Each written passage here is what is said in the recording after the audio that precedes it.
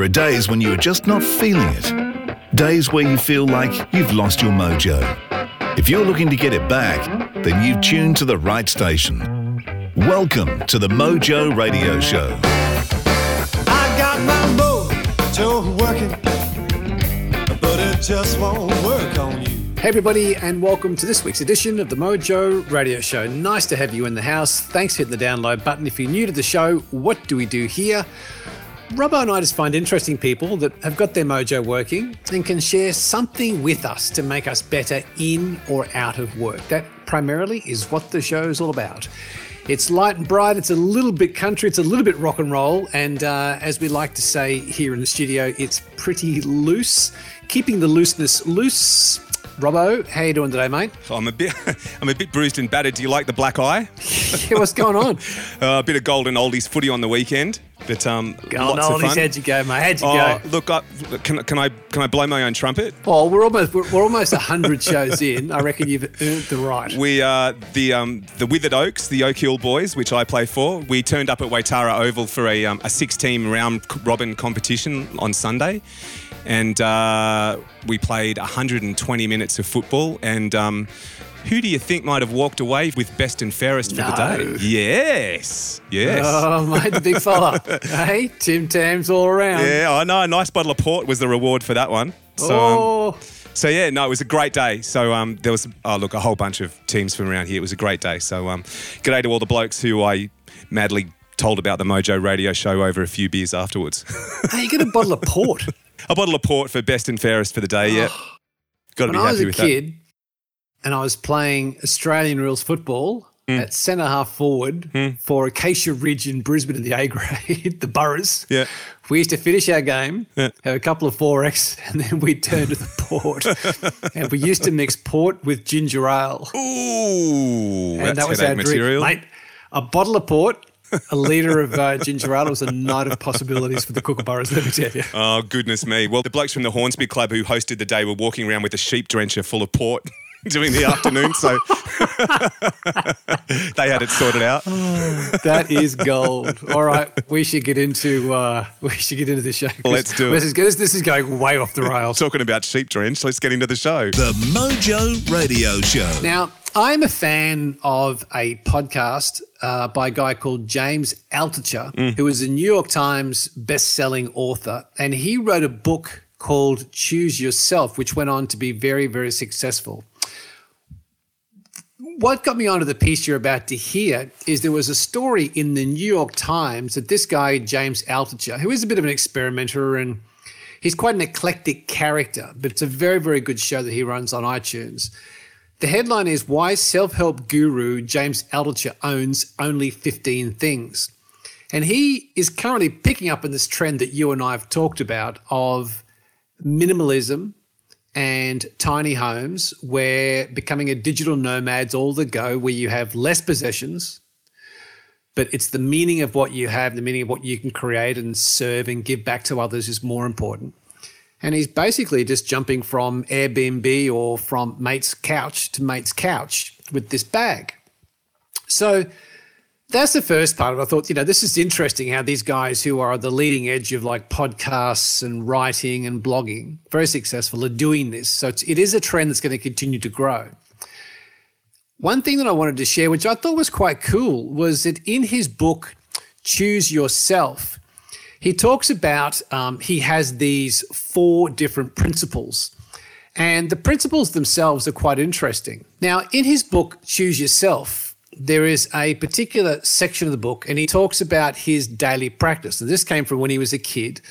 And he said to his dad that he wanted 3 things in life and pretty much was centered around happiness and being happy and not being stressed.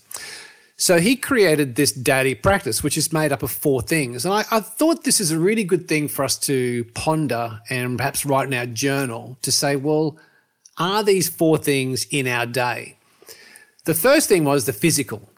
And the physical is about eating the right foods. So live foods, we've talked about breakfast and how important it is to eat the right things. Get your 8 hours of sleep at night, and his is get to bed by 9 and rise by 5. And break a sweat at least 10 minutes a day. So they're all things that we can do in the physical. Then he talked about the emotional, which is just simply be around people who love you and people you love. So we could check that off and go, well, each day, are we really around people that we love or people who love us? The third thing was the mental. And what he does for the mental, this is the creativity part, the journaling part. But he writes a list of 10 ideas every day to exercise his idea muscles. So he'll pick out one thing and sit down with his journal. It doesn't matter how long it takes him to write down 10 ideas for that thing, as obscure as it may be, because it exercises his brain, his idea muscle. And the fourth one, which is pretty cool, is his spiritual bucket.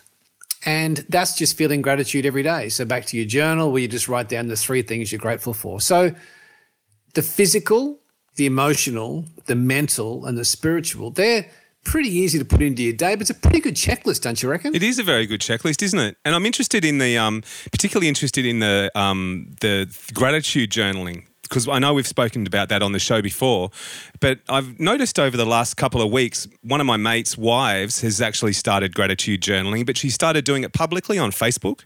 Yeah. And the amount of people that comment on what she's putting up there, it's incredible. It seems to actually start a whole new discussion. And the reason I bring it up is because what occurred to me is that you're not only, putting your gratitude out there and doing your gratitude journaling, you're actually starting that conversation with a whole bunch of other people and maybe starting a similar train of thought. You know what I mean? So your gratitude's actually passing down the train, which I kind of like. I think so. I mean, some days we can have a day where it all just goes to crap. There's no doubt about that. We all have those days. And perhaps by reading what somebody else is grateful for on a post, it allows you to step back and go, well, I had a crap day. It's all gone to the crap. But you know what?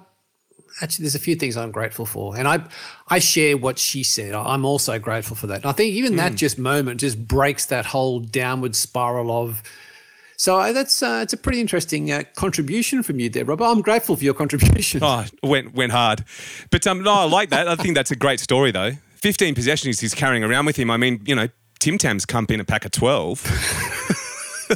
So you got 15 packets of 12. You're laughing. You're way ahead of the game. You're such an overachiever. But it is good. I mean, I'll post the story from the New York Times on the show notes. That in itself is interesting because we've been following this whole digital nomad thing for quite a while. It is becoming more prevalent. And it just goes to prove that it's doable because this guy is making a very successful living through his podcast, his books, his blog, and he's living out of a backpack with 15 things in it. Yeah. I also like this checklist of the physical, the emotional, the mental, and the spiritual because I reckon if we had that as part of our focus and the checklist, it would just mean the most important things on our wagon wheel are taken care of. So yeah, totally. Anyway, I like that. And I do like his podcast. He's a very good interviewer, very interesting. Have to check it out. I've got a bit of good news too.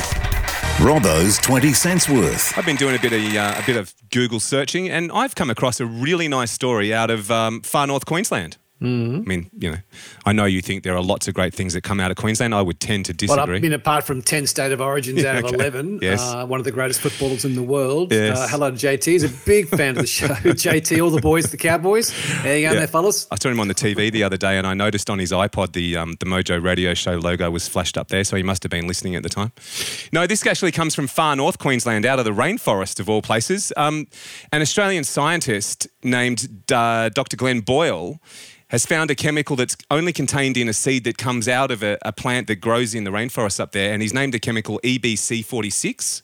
Now, he's been doing some research with that and playing around with possible cancer vaccines and cures.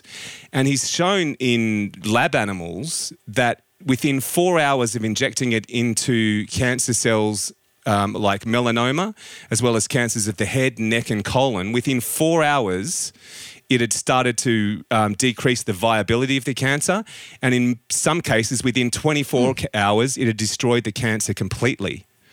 So what it actually does is it seems to be cutting off somehow the blood supply to these tumours and basically killing them. So I thought there was a couple of nice ties in for the Mojo show there. We've had a couple of guests on. Shelley Whitehurst comes to mind straight away, cancer sufferers and the troubles and trials that they go through.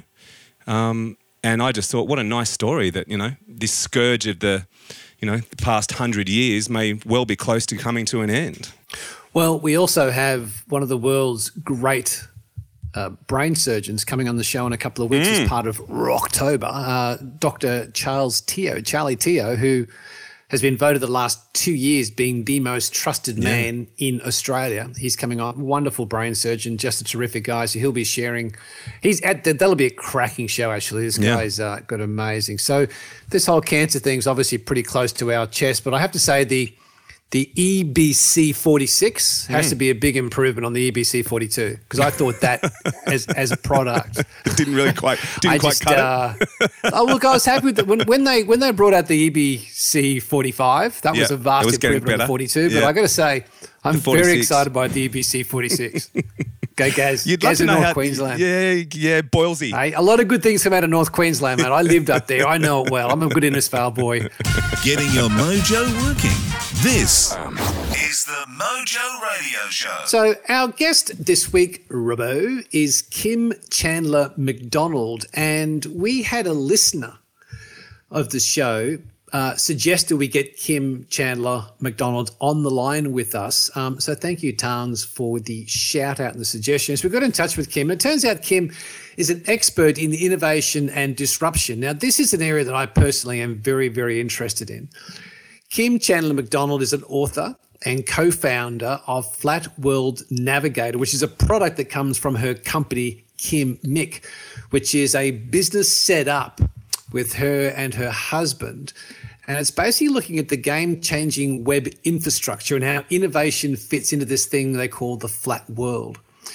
Kim is a globally respected thought leader on disruption, transformational trends, what's going on around the planet and how it affects us and what we can do about it. All areas, Robbo, that you and I are intensely interested in. Would I be right? Absolutely. Totally. I loved a bit of disruption. Yeah, we love a good disruption. We do. So, Kim, welcome to the Mojo Radio Show. Thank you so much. Now, let's bring everybody up to speed. What sort of work do you do today? And typically, who would you be doing it with or for? Oh, I wear a lot of hats, which is kind of novel considering I got this much hair. It's true. Just curls. Putting a hat on is different. But yes, I wear a number of hats. So I am an author, and I write books about innovation and innovators and a role I call Flat World Navigator. And I'll explain a little bit about Flat World Navigator in a second. But essentially, in writing the books, what I do is create a wish list of fascinating, interesting, inspiring, influential people who are at the top of their game, and I ask them if they would let me interview them. And generally speaking, they say yes. So that's a big part of what I do during the day. I am the Flat World Navigator of a company I co-founded with my husband. And a Flat World Navigator is essentially the person who builds bridges. You know, we connect, we communicate, we collaborate, we build authentic relationships. So that's my job with the company, Kimmick, which is the first three letters of my name, Kim, and the first three letters of my husband's name, Michael. So we are that sappy, frankly. We are total cheesemeisters. It's very true. So that's my job with Kimmick, as well as, I guess, evangelizing for Kimmick and introducing what we believe is to be absolutely game-changing, innovative technology that Michael has created, and that is called Flat World. So let's start with your book, Innovation: How Innovators Think, Act, and Change Our World. From your findings from doing those interviews, Kim, what did you find? How do innovators think and act? If you had to summarize it down and be very succinct about here's what I found that was most prevalent amongst these innovators. Yeah. What was the finding? Well, funnily enough, I think real innovators are very similar to entrepreneurs in that they take risks. They put themselves out there. I think that they are people who are willing to go all in, and they get skin in the game, and they say, I believe in this, and even if you think I'm crazy, I know I'm right, and I'm going to keep going on it. And I think that is the most important thing I came away with, is that they don't stop, they don't give up. It's I guess a purity of purpose. They know what they have to do, and they're willing to do it. At what point, I'm always curious about this, Kim, at what point does someone who's going all in, giving it all, they have a purpose, they have a dream of what they want to achieve, at what point is this a dog that just won't hunt? That they go, you know what, I've given it everything. At what point can they make that decision? Because, sometimes just beyond that point of break, or that absolute total discomfort, is the breakthrough. But other times we pull up short. Other times it is just a dog that won't hunt. It's just, you're just wasting your time. How does one know? I think if there was a blueprint, if there was an easy answer to that question, there's the next book. Yeah. There isn't an easy answer to that. I mean, frankly, I don't know. I can tell you that. So, for instance, with Michael and I, we started 7 years ago. We honestly thought it was going to take us 6 months because we weren't cognizant of what was actually going to have to be built, what was going to have to be rethought, redesigned. Everything had to be built. We didn't understand that when we started out. And if we had, I don't know if we would have done it. Now, I don't have kids, but I am told by women that if they knew how much childbirth would have hurt, when they probably wouldn't have got pregnant. Do you know what I mean? It's one of those things where you just, and when you have one, you kind of forget, because if you didn't forget, you wouldn't have the second. So all the time that you think this is too hard, and it is too hard, but the alternative is unthinkable. It's interesting. I remember interviewing the CEO of Bridge Climb, which is a very famous tourist attraction in Sydney, where people climb up and over the bridge, our Sydney Harbour Bridge. Now that's crazy. That is crazy. I must say, I've done it a couple of times. It's an amazing experience. And Paul Cave was the man who had the dream of doing it. And it took him some 10 years, I think, from start to finish. He went bankrupt 3 times. And I remember hearing from the CEO and, in fact, seeing Paul speak one day. We're on the same platform speaking. And he said, if I'd have known how hard it was going to be, I would never have started it. So sometimes it's kind of, in a way, the ignorance is kind of a stepping stone, isn't it? Oh, and it's I think necessary, because as I said, if you knew, you just wouldn't do it. And when people say to you, that's crazy, and you think, well, in a way, I guess, but that's my crazy, There's the quote of the day, Robbo. That's my crazy. Gold. Yeah, I love it. Well, we'll use that again. You'll hear that again. That's my crazy. That's going to go on the Rocktober promo. That's my crazy. I'm fascinated by the work you've done in talking to so many innovators across so many different categories and fields and collaborators and so on. In your mind, how has innovation changed, say, in the last decade? So I've been curious about creativity, innovation, imagination for many, many years. And right now it seems to be different to, say, back in the day when I first got curious about it. How are you seeing it changing of recent times? That's a really interesting question. There's one particular man who I interviewed for my first book. Now, his name is David Pensack, and he is amazing. This is a man who has been, I guess, at the forefront of innovation for decades. He was the person who created the very first commercial firewall. He continues to innovate and invent. He told a story about, as a child, having Albert Einstein come over to his family's home and to drop a name, because boom, mic drop. Yeah. But he talks about how Einstein he was a little child, and he sat in the sandbox with him, and they started talking about something, sand, water, how it displaced things. But the point is that Einstein was able to sit in a sandbox and talk in a language that his audience, which at that time was a small child, could understand and explain something of importance and that resonated and stuck. So that has, I think, been something that is important throughout innovation. If you can explain your story, per se, in a language that your listeners understand and resonate with, you are going to have more cheerleaders and more support. That's not necessarily what an innovator's strength is. David is, I think, frankly, a wannabe stand-up comedian as well. The man tells stories. He tells jokes. He is unusual in oh so many ways. But that is not the norm. For the most part, I find that innovators are so close to the coalface. They're so close to what they understand and know that it's very difficult for them to pull back and find a way of telling their stories.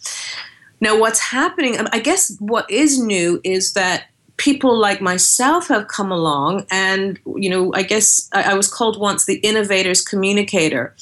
So there are storytellers who are getting involved and saying, let me help you to tell the story. And for me, the reason I became an innovator's communicator is I got a little frustrated because I was watching, frankly, generations of young people aspire to nothing more than being a nation's next top model or somebody's X factor. And I thought, well, actually, you know what? As I see it, the economy of the nations I live in are not going to get much out of somebody who's just going to be the next top model. I need people getting involved in science and engineering and technology and the things that are moving things forward for communities at every level. So I had to ask myself, why aren't kids excited about this anymore? And it seemed to me that no one was telling their stories. There's no MacGyvers on TV anymore. It's all about models and DJs, and that's great, but it's not enough. So I wanted to find a way to tell innovators' stories in a way that resonated with the general public. It's very interesting because when I'm about to do a Kickstarter campaign, and in looking back through successful Kickstarter or Indiegogo campaigns, crowdfunding campaigns, it seems the most successful campaigns, which in a lot of cases are for products that are creating a brand new category. Now, whether they be a big innovation or just a new idea or a repackaging of something to solve a better problem. But it seems the ones that are the most successful, to your point, are the ones that actually tell a great story about how they can make someone's life better in some way. So that's very interesting because I guess crowdfunding is a new innovation in terms of getting funding, but then there are probably some cracking products or services that are going to die on the tree because they didn't tell a great story. So I think that point you're making is really interesting for all of us to really consider, is the story, isn't it? Absolutely. And that kind of links to the last book I wrote, which it's called, surprisingly enough, Flat World Navigation.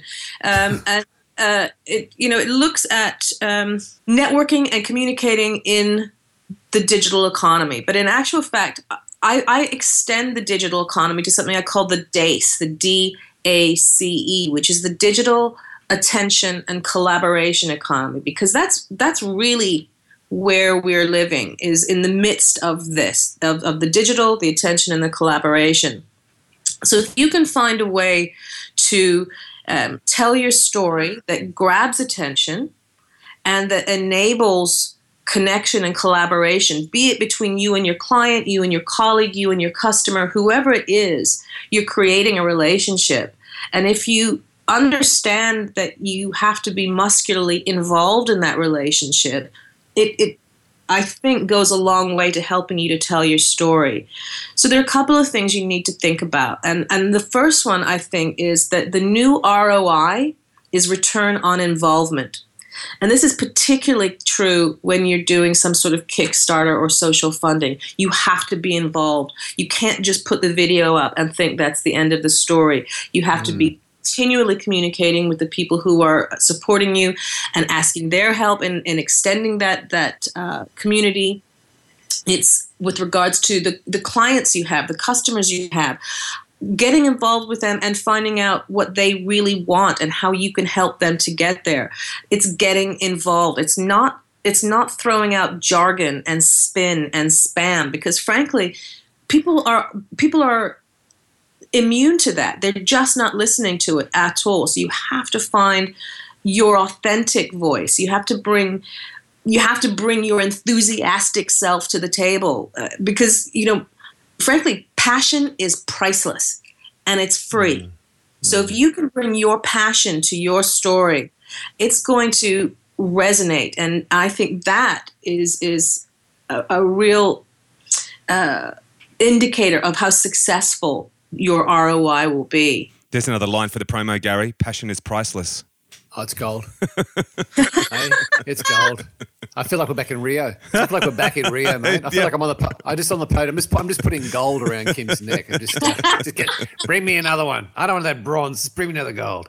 I'm just going to go back to something you said before, Kim. You spoke about innovators have certain traits, but they may not have other traits. And I'd just like to camp there for a second. I read a book by a female MD, and the book was on the whole argument of nurture versus nature. And I guess based on your findings and sitting in front of some 200 innovators, collaborators, influencers, where would you put this whole thing about a true innovator in every sense of the word? Is it nurture? Is it nature? Like, how do you see that? Oof. I think that answers the question there. Move on, Gary. Okay. Yeah. You can quote me on that. Okay. I don't think that you can necessarily make an innovator, but I think you can break one. I think the education system and some parents, I'm sure, are not necessarily best placed to support the other, because that's generally what innovators are. They're other. They are not going to be thinking in the same rote, regular and regulated way that systems are generally set up for. Now, if you can get out of their way, even if you aren't necessarily understanding how you can support them, even if all you do is get out of their way and let them be, I think that is a positive. But I think that it is not uncommon for innovators to be so focused on what they are doing internally that they may not spend as much time as the norm in learning how to be socially acceptable. Yeah. Do you know what I mean? And that makes people feel odd. It makes them uncomfortable. And as soon as you start making people feel uncomfortable, they're going to perhaps have a reaction to you that is not conducive to supporting you. I don't know. I'm really loath about talking about parenting because I'm not a parent. I don't know. And in actual fact, I can say that I think it's really hard for innovators who are parents, because to be all in, to take those risks, to put everything on the line is the choice you make as an adult. But how do you make that choice for your child? I don't know. Yeah, I do hear that a bit. You do hear people not taking a risk because they've got, the first thing they say is, you don't know, it's because they just don't have the kahunas to have a crack at it, or it's genuinely, I can't risk that because I do have a family. So that is a very valid point. Yeah, absolutely. So therefore, when I see, for instance, particularly when I see entrepreneurially minded women who have sort of this not just a societal, but almost a biological thing happening where they are compelled towards being a parent, to see how they juggle things. Look, I don't have kids, plants, or pets. I barely juggle what I'm doing. Well, if it makes you feel any better, we have plants, we have pets, we have kids, and we have no clue either, do we, Robbo? No, none at all. That's what I mean. I don't know how people with pets do it, let alone kids. The only thing is, I guess the kids don't need walking after a couple of years. But yeah. So Michael and I are incredibly fortunate that when we make a decision, we make it for ourselves. When we were recently asked if we would be willing to move to the States, and we said, well, it wouldn't be difficult because we can just lock the door here and go there for a while. We don't have to think about whether we're going to take our kids out of school and anything like that. So for us to be flexible and agile is just part and parcel of who we are and how we live. But I think parents don't have that luxury. That's an interesting point. I'm going to sort of take you somewhere from there, or hopefully you can take me somewhere from there. So, will it be warm? Will it be warm? Will it be warm? In fact, that's what I'd like to know. I'd like to know where you're going to take me. So let's look at you and Michael. You just made the comment that we could close the door and move somewhere else. Now, Robbo and I have been following this trend of the digital nomad, of how, whether it be with tiny homes or an RV or living in Airbnbs, that there is this whole mindset now of a certain part of the population at whatever age who are digitally on the road as nomads and gypsies. If we go back to taking a child who now is 10 to 12, 14 years old, and they have the current environment around them, they're seeing what is happening, and then they have this view of out behind the break, there's a couple of waves out there of possibility. Based on where you and Michael are, the research you've done, how you're looking at the world differently through your writings and observations, what do you think the workplace of the future looks like? If we project forward to a kid now who's 12 when they're 22, how do you see the workforce versus workplace? In your mind, if you had to hallucinate, what would you say? Oh, I like hallucinating. So I think that that is a how long is a piece of string question. Yeah. It is, I think, within our grasp to work wherever we want to. And frankly, with AI and robotics and whatnot taking over so much of the heavy lifting, if you will, it is going to be those people who think creatively and who work wherever they are, who I think will be thriving in this new economy. I was very fortunate as a kid up until, early 20s. I never lived anywhere longer than 2 years. We moved a lot, so I was able to gather experiences and knowledge from a really broad spectrum of people, and I think that is something that has been of great assistance to me in my career. Additionally, I studied theater in university, so. Theater people are gypsies. You go where the role is, and you're normally touring particularly if you're in theater. So I'm quite used to the idea of working wherever you are. And home is where you are. With regards to the the general populace, if you will. I think that we're becoming more and more comfortable with being connected with the BYOD, bring your own device movement, and particularly in cities like Sydney that are so focused on lifestyle.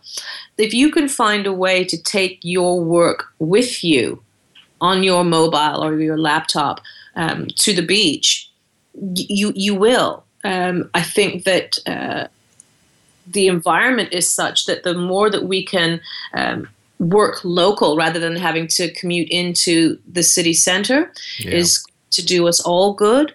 It will do us good with our home life balance and being able to do things like raise your kids and be an entrepreneur and an innovator, if you will. So I think that in actual fact there is a natural sway to working essentially from home or your home office. No, just saying, and the technology is there to support that. I have my own recording studio here at home. I've spent a reasonable amount of money on making sure that it lives up to the professional standards that I need it to.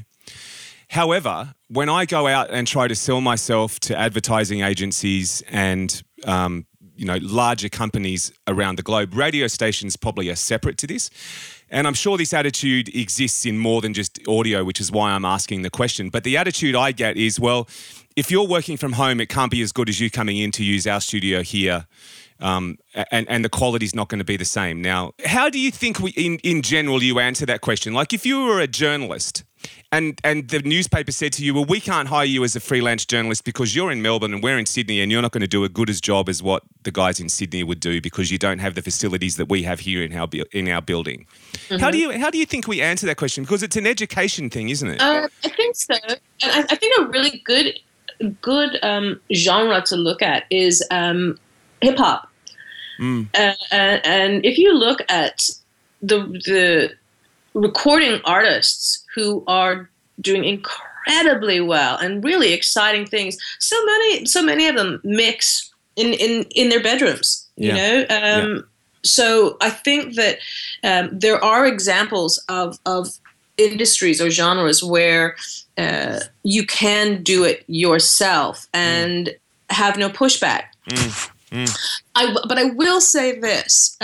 So one of the reasons that, apart from the fact that, my former career is in the media, and I was in newspaper and journalism and newspapers, magazines. I had a radio show in Amsterdam. And I was able to interview people like Madeleine Albright. I ticked off some really big names so that when I then shifted into Sydney and doing things, I had some runs on the board.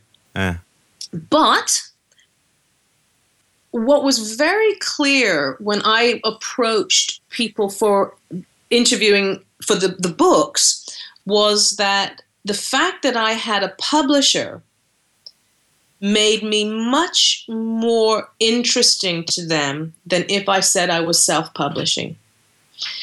Now, the books, I don't think would have been any different, but the gravitas, the seriousness with which they were taken in that arena was very different. Rightly or wrongly, I can't say, but I can say that I know it made a difference. I think it's just a shout out before we go any further to Madeleine Albright, who's a very big fan of the show. Mads, shout out. Bubby. Long-term listener. Long-time listener. No-time caller. I'd like to ask you about you, Kim. One of the things that Robbo and I always love about the show is that we learn so much from our guests. I think there's not a show goes by we don't extract gold from a guest. We put it into our own lives, in and out of work, in sport, family, health, the whole thing. And I'd just like to know, with all the people you've interviewed for your books, and you obviously have a mind of a journalist, you're always collecting stories, tips and tools. What have you taken from the great innovators and applied to your own world? Like, take us through a day in your life. Are there things that you have changed or put into your life in order to extract greater or more ideas that you've taken from others you've interviewed? Yeah, I would say that the biggest change actually came from something my husband said to me, which was, don't wait to be invited to sit at the table. Sit down. If they don't want you there, they'll tell you. Ooh, that's good. Let's go. And it really is, because I think like women in particular have this thing where no matter how well prepared and well trained we are, there's this little recording in our head saying they're going to find out that I'm not perfect. And men don't have that. Generally, and I'm generalizing, I admit, but men don't have that I'm not good enough tape that runs through. So they're going to just sit at the table and, kind of hang with the guys. And as Michael said, if they aren't right for the table will tell them. Women will go out, they will wait to be invited. They will spend time trying to prove that they're worthy of being at the table. I learned to just sit down. And sometimes you fake it till you make it. You don't know whether you're good enough. You don't know whether you're going to be able to do everything. But you're going to give it your damnedest, and that's more than often enough. And every single innovator I've spoken to, every single entrepreneur I've spoken to, backs that up. Sit down. You figure it out. That's great. I'm actually loving that. That is absolute gold. Tell me, Kim, the start of your day. Tell me about the first hour or so of your day. Are you a journaler? Are you a meditator? Like, how does your day start in terms of innovation and creativity? Is there a connection for you? I'm so embarrassed. My day starts with okay. So here's the deal. Michael makes the tea. So I have at least 3 cups of tea because I cannot begin to focus on anything till I've had at least 3 cups of tea. And I read The Guardian. I am someone who is very engaged with what is going on in the world. And so I have to know what's going on in the world. And I guess my font of wisdom, if you will, is The Guardian newspaper. So that's my morning. It really is. After that, every single day of mine is different. It may be that I have to go and do interviews. It may be that I am being interviewed. It may be that I'm writing. It may be that I am preparing for presentations. It really depends. And I never know until, the day, for instance, what exactly is going to occur. So I'm pretty fluid and I'm comfortable with that. Yeah, that's good. Do you journal? Are you a journaler? No, I'm not. And I think that's because I'm a writer. I write enough. So when there are times where I literally just cannot face a blank page. So I'm not. So how do you capture ideas? Like, what's your method? Do you use Evernote, or is there a particular app or a program you use to capture ideas? Like when you are collecting, finding, creating, what do you use? I guess I make notes on my computer. I have essentially spreadsheets that I chuck things in under certain themes and I go that way. I probably over collect. I over collect websites. I over collect quotes. I over collect all sorts of things. But what I do with them generally is if there's someone within, for instance, a newspaper article I read and I think, my God, that's fascinating. Who is that person? I'll go and find them and say, I just read this about you. Would you mind me, chatting with you or getting in touch or linking to you on LinkedIn? I'm notorious for that on LinkedIn, frankly. It's like, oh my God, I just read something. Can I be your friend? When you're over collecting, how do you find it? Do you have a way of tagging what you do in order to be able to find your resources or to refer back to something? Yes, I tag all the time. So that's exactly how I do it, be it. So let me just pull up and have a look and see if I can share some of my tags if that's of interest. So what have I got here?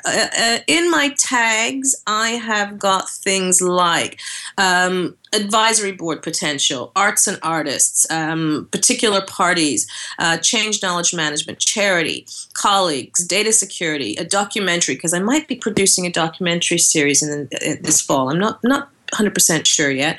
E-health, e-learning, event planning, government. It's really random, but they're all related to something that twigs for me, and I know what I'm thinking about. And then I write notes about them on their profile, so I know why or how or when. So I'm a tagger rather than a journaler. Can I just tag something in there? If you're thinking of producing a documentary series, can I just tag that with voodoosound.com.au? Done. That's not a tag, it's a Tim tag. Before we get to the big question. Okay, because they've been so little so far. It's all been a walk in the park until now. One thought from you before we jump to the big man, the big question. If there is somebody listening to the show who is interested in unlocking their ideas, they want to innovate, and it could be something to do with their community group, the PNC they're a part of, their footy club, their business, their startup, their whatever, at whatever level. From your findings, is there an often overlooked, easily accessible tool that you could throw to all of us to say, if you want to start the journey to be an innovator, here's where you would suggest we start? So the most interesting thing to me when talking to a lot of the innovators was that they all seem to reference jazz. And that was because of the relevance to collaboration. You get together with other people and you play, and it's fun. And what you create together is a lot more interesting. It's a lot more resilient. It's a lot more likely to address a broader range of problems if you're working with other people who play different instruments to you. You don't want to sit down and have a band of 20 trumpets. You don't want to have, 6 drummers. What you want is a drummer, a guitarist, a bass player, a keyboard. You know what I mean?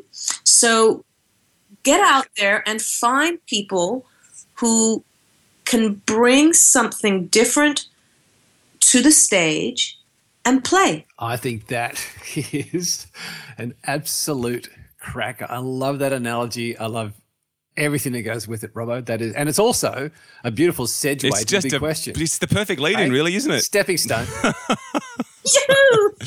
Now I want to take you somewhere. That was so good. It's early morning, Pyrmont, Sydney, Australia.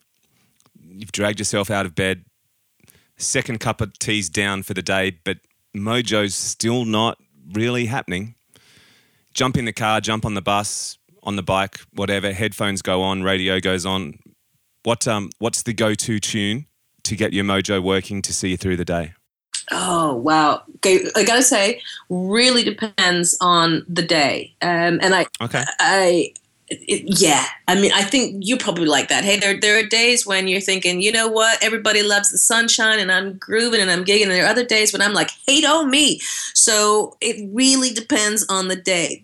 But one that I can say without doubt, a band that I go to probably every day, and I'm, they were my very first interview actually, And it's one of the most embarrassing stories I can tell. I was such a bad interviewer when I started. The very first question I asked them, I got tongue-tied because I was a fan, and I looked at the guys and I said, "What's your favorite color?" Strong leading question. Sets you up with authority for the rest of the interview. That's great. Oh, it was a good one. It was great. I started as I meant to go on. And yes, so, but that said, the band is called Fat Freddy's Drop. The lead singer, Dallas, was so gracious, and he just looked at me and said, reckon it's blue. And I was fine, and I actually got better from there on. But yeah, for me, Fat Freddy's Drop is it encapsulates great lyrics, funk, dub, a little bit of jazz, everything that makes me smile is encapsulated in that band. So probably their song "Roadie" would be the one that I would go to and kind of start shaking my groove thing too. It feels so good, so good when I know you're skanking with me. So good when I know you're skanking. So good when you do. Yes, it feels Good answer. so good. Very That's good great. answer. Absolutely.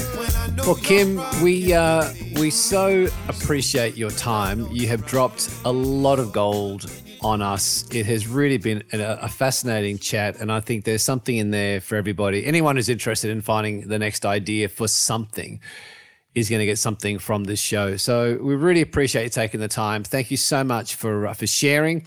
For people who want to get in touch with you or find out more about you and Michael, where would you like to send them? I think the best place to get to know me is, frankly, my Twitter account, because I tweet all the time. It's where I talk about not just innovation and entrepreneurship, but I do a great deal, and I take quotes from my interviewees and I throw them into my feed. So you're going to find out a lot about the people I've interviewed by following me on Twitter. But also, it's where I am authentically myself. So you're going to know what I'm thinking about news and what I'm thinking about what's going on, because I don't think there's any reason not to be honest about it. So you can get to me there at Kimmick Flat World, which is KIMMIC Flat World, FLATWORLD. That's probably the best place. I'm so easy to find on LinkedIn. It's ridiculous. I know I get around. What can I tell you? And you can go to our company website, which is kimmick.com. But you're not going to find anything more than I've shared here. Beautiful. That was brilliant. Well, thank you, Kim. We'll let you on with your thank day. you so much. We were delighted to talk to you. Hope we can keep in touch. Thank you, guys. It was a great pleasure. Thank you. And thanks for not asking me my favorite color, which is green, by the way. Ours is gold. The Mojo Radio Show. So did you like that? I did like that, and I did like Kim. What a lovely lady. Great lady, great information, great gold on that there flat world. And speaking of likes, that's a nice little segue, wasn't it? What a The Mojo Radio Show. What a pro. I just want to say a thank you to a few people who have liked our Facebook page and the show. Yeah. And what's interesting is that this is quite an international audience. So Nelly Danaya, Right. and one from Papua New Guinea, Nice. Mikaline K. Gorogo, Yeah. Kristen Bantug, Zin T, Mossy Kila, Wow. Elizabeth Livanzigaga, Shalini Prasad, Yeah. Cheryl Molong, Yeah. Tenda Puri. So it's so cool. We're getting people from around the world. It's great, isn't it? There's some very interesting names. I'd love to know some of the backstories behind those names. But thank you, Absolutely. guys. It gets our mojo working. And the other little thing I wanted to mention was your contest. Yeah. Well, we should mention that. It's going really well. There's lots of people who obviously know their Tim Tams because they've picked themselves up a CD pack. So we could say congratulations to Rodney Frost. We could also say congratulations to Ellie Cottrell. We could say congratulations to Christy West. And one, I reckon is a cracker, is Danny Radford. Danny Radford, yeah. Well, I'll let you read it. I'm going to read this. This is fantastic. So Danny wrote to us. This made my day when I saw this. He said, that's a clean studio. Just listen to the Matt Formston episode, which is episode 90, which is a cracker. And he's about to race in Rio in the games, which is very exciting for us. We'll be following him. But what was really cool about what Dad said is I was very surprised to hear some DJ Shadow. I'm a big fan. And talk about Mojo. This guy is absolutely integral in setting new standards in sample-based music.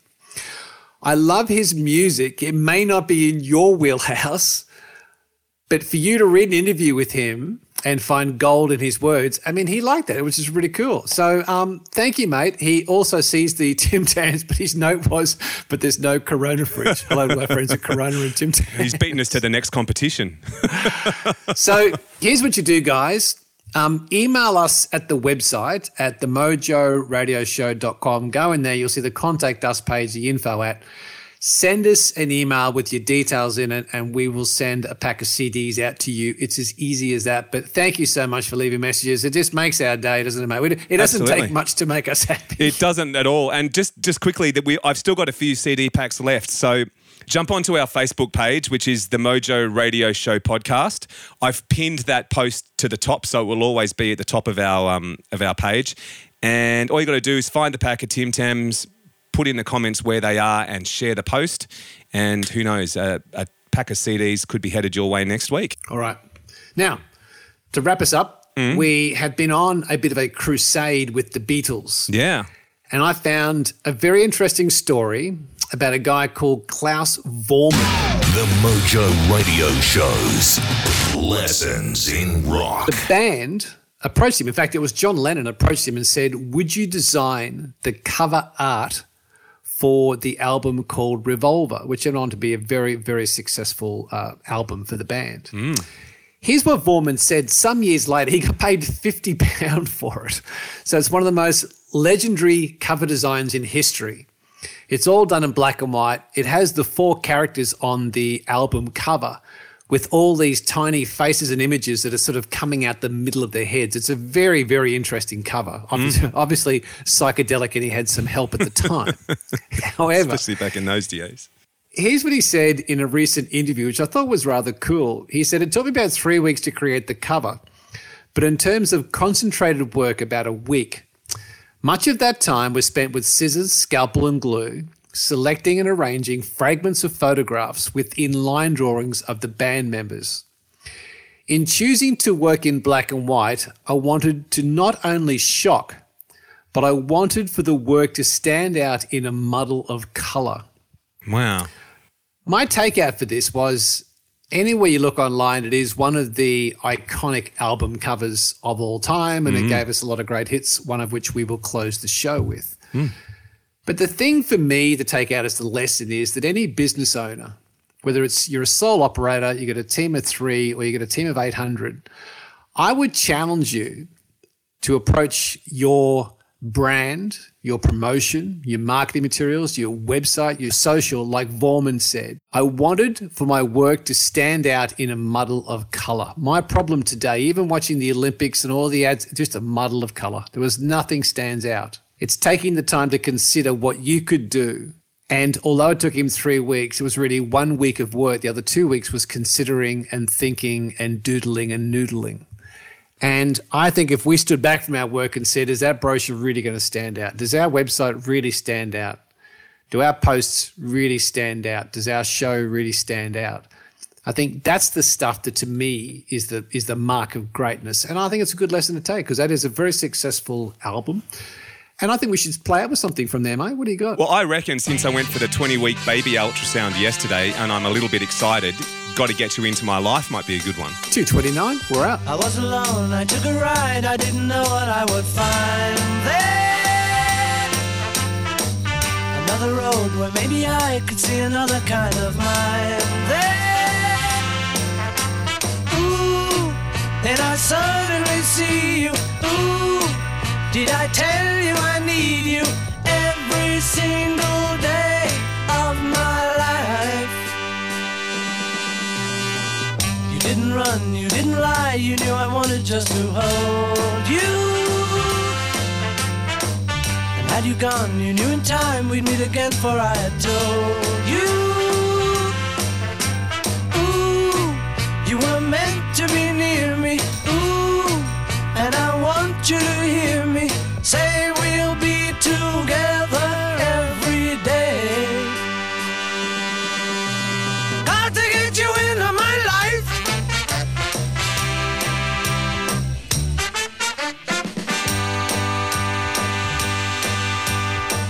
What can I do? What can I be? When I'm with you, I wanna stay there. If I'm true, I'll never leave, and if I do, I know the way there. Ooh, and I suddenly see you. Ooh, did I tell you I need you every single day of my life? Got to get you into my life.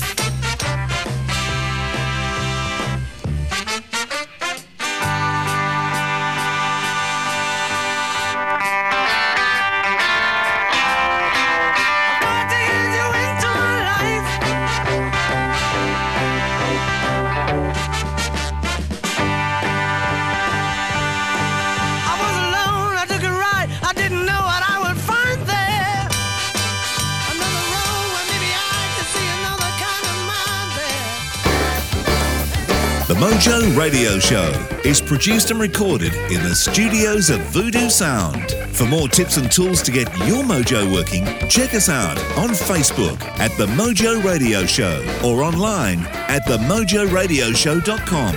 For more about Gary, see GaryBurtWhistle.com, or to polish your next audio or video production, check out voodoosound.com.au. And for the right voice, realtimecasting.com. Andrew Peters speaking. See you next time.